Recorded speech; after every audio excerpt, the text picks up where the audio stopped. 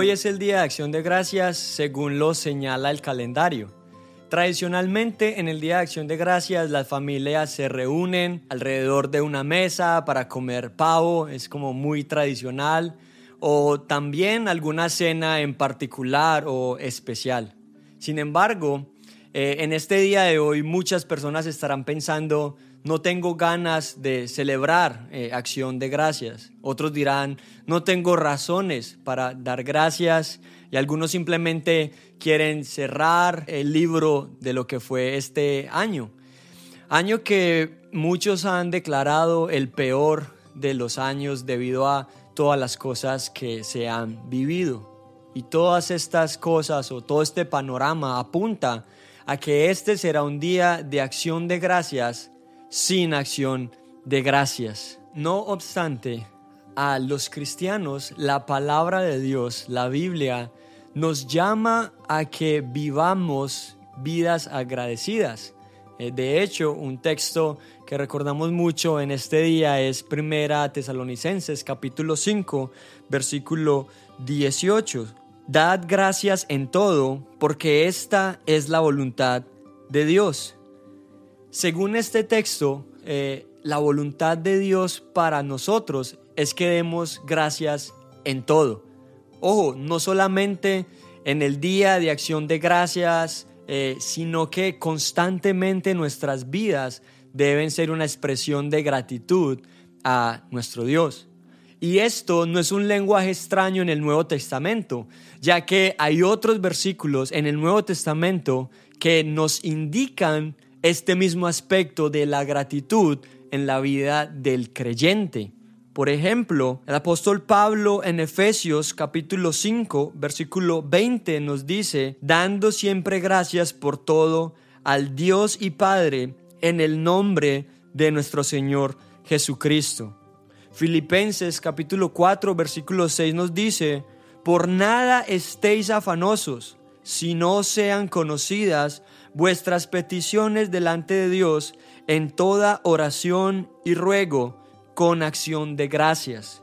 Y Colosenses capítulo 3 versículo 17 dice: y todo lo que hacéis, sea de palabra o de hecho, hacedlo todo en el nombre del Señor Jesús, dando gracias a Dios Padre por medio de Él.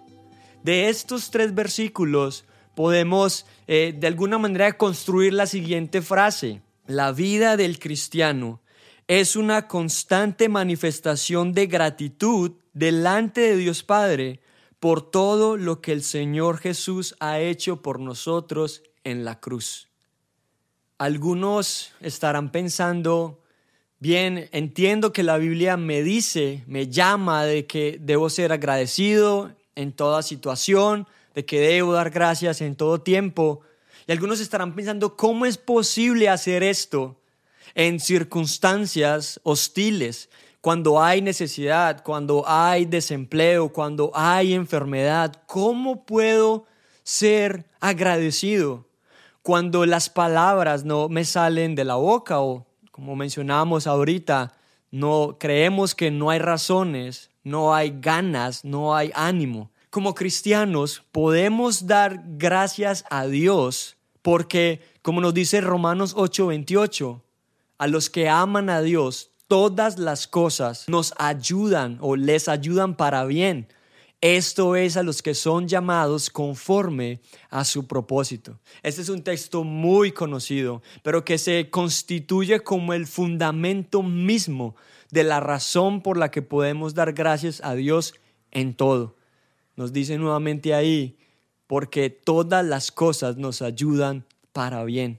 Cualquier situación que vivamos está orquestada por nuestro soberano Dios y tiene el propósito de ser para nuestro bien.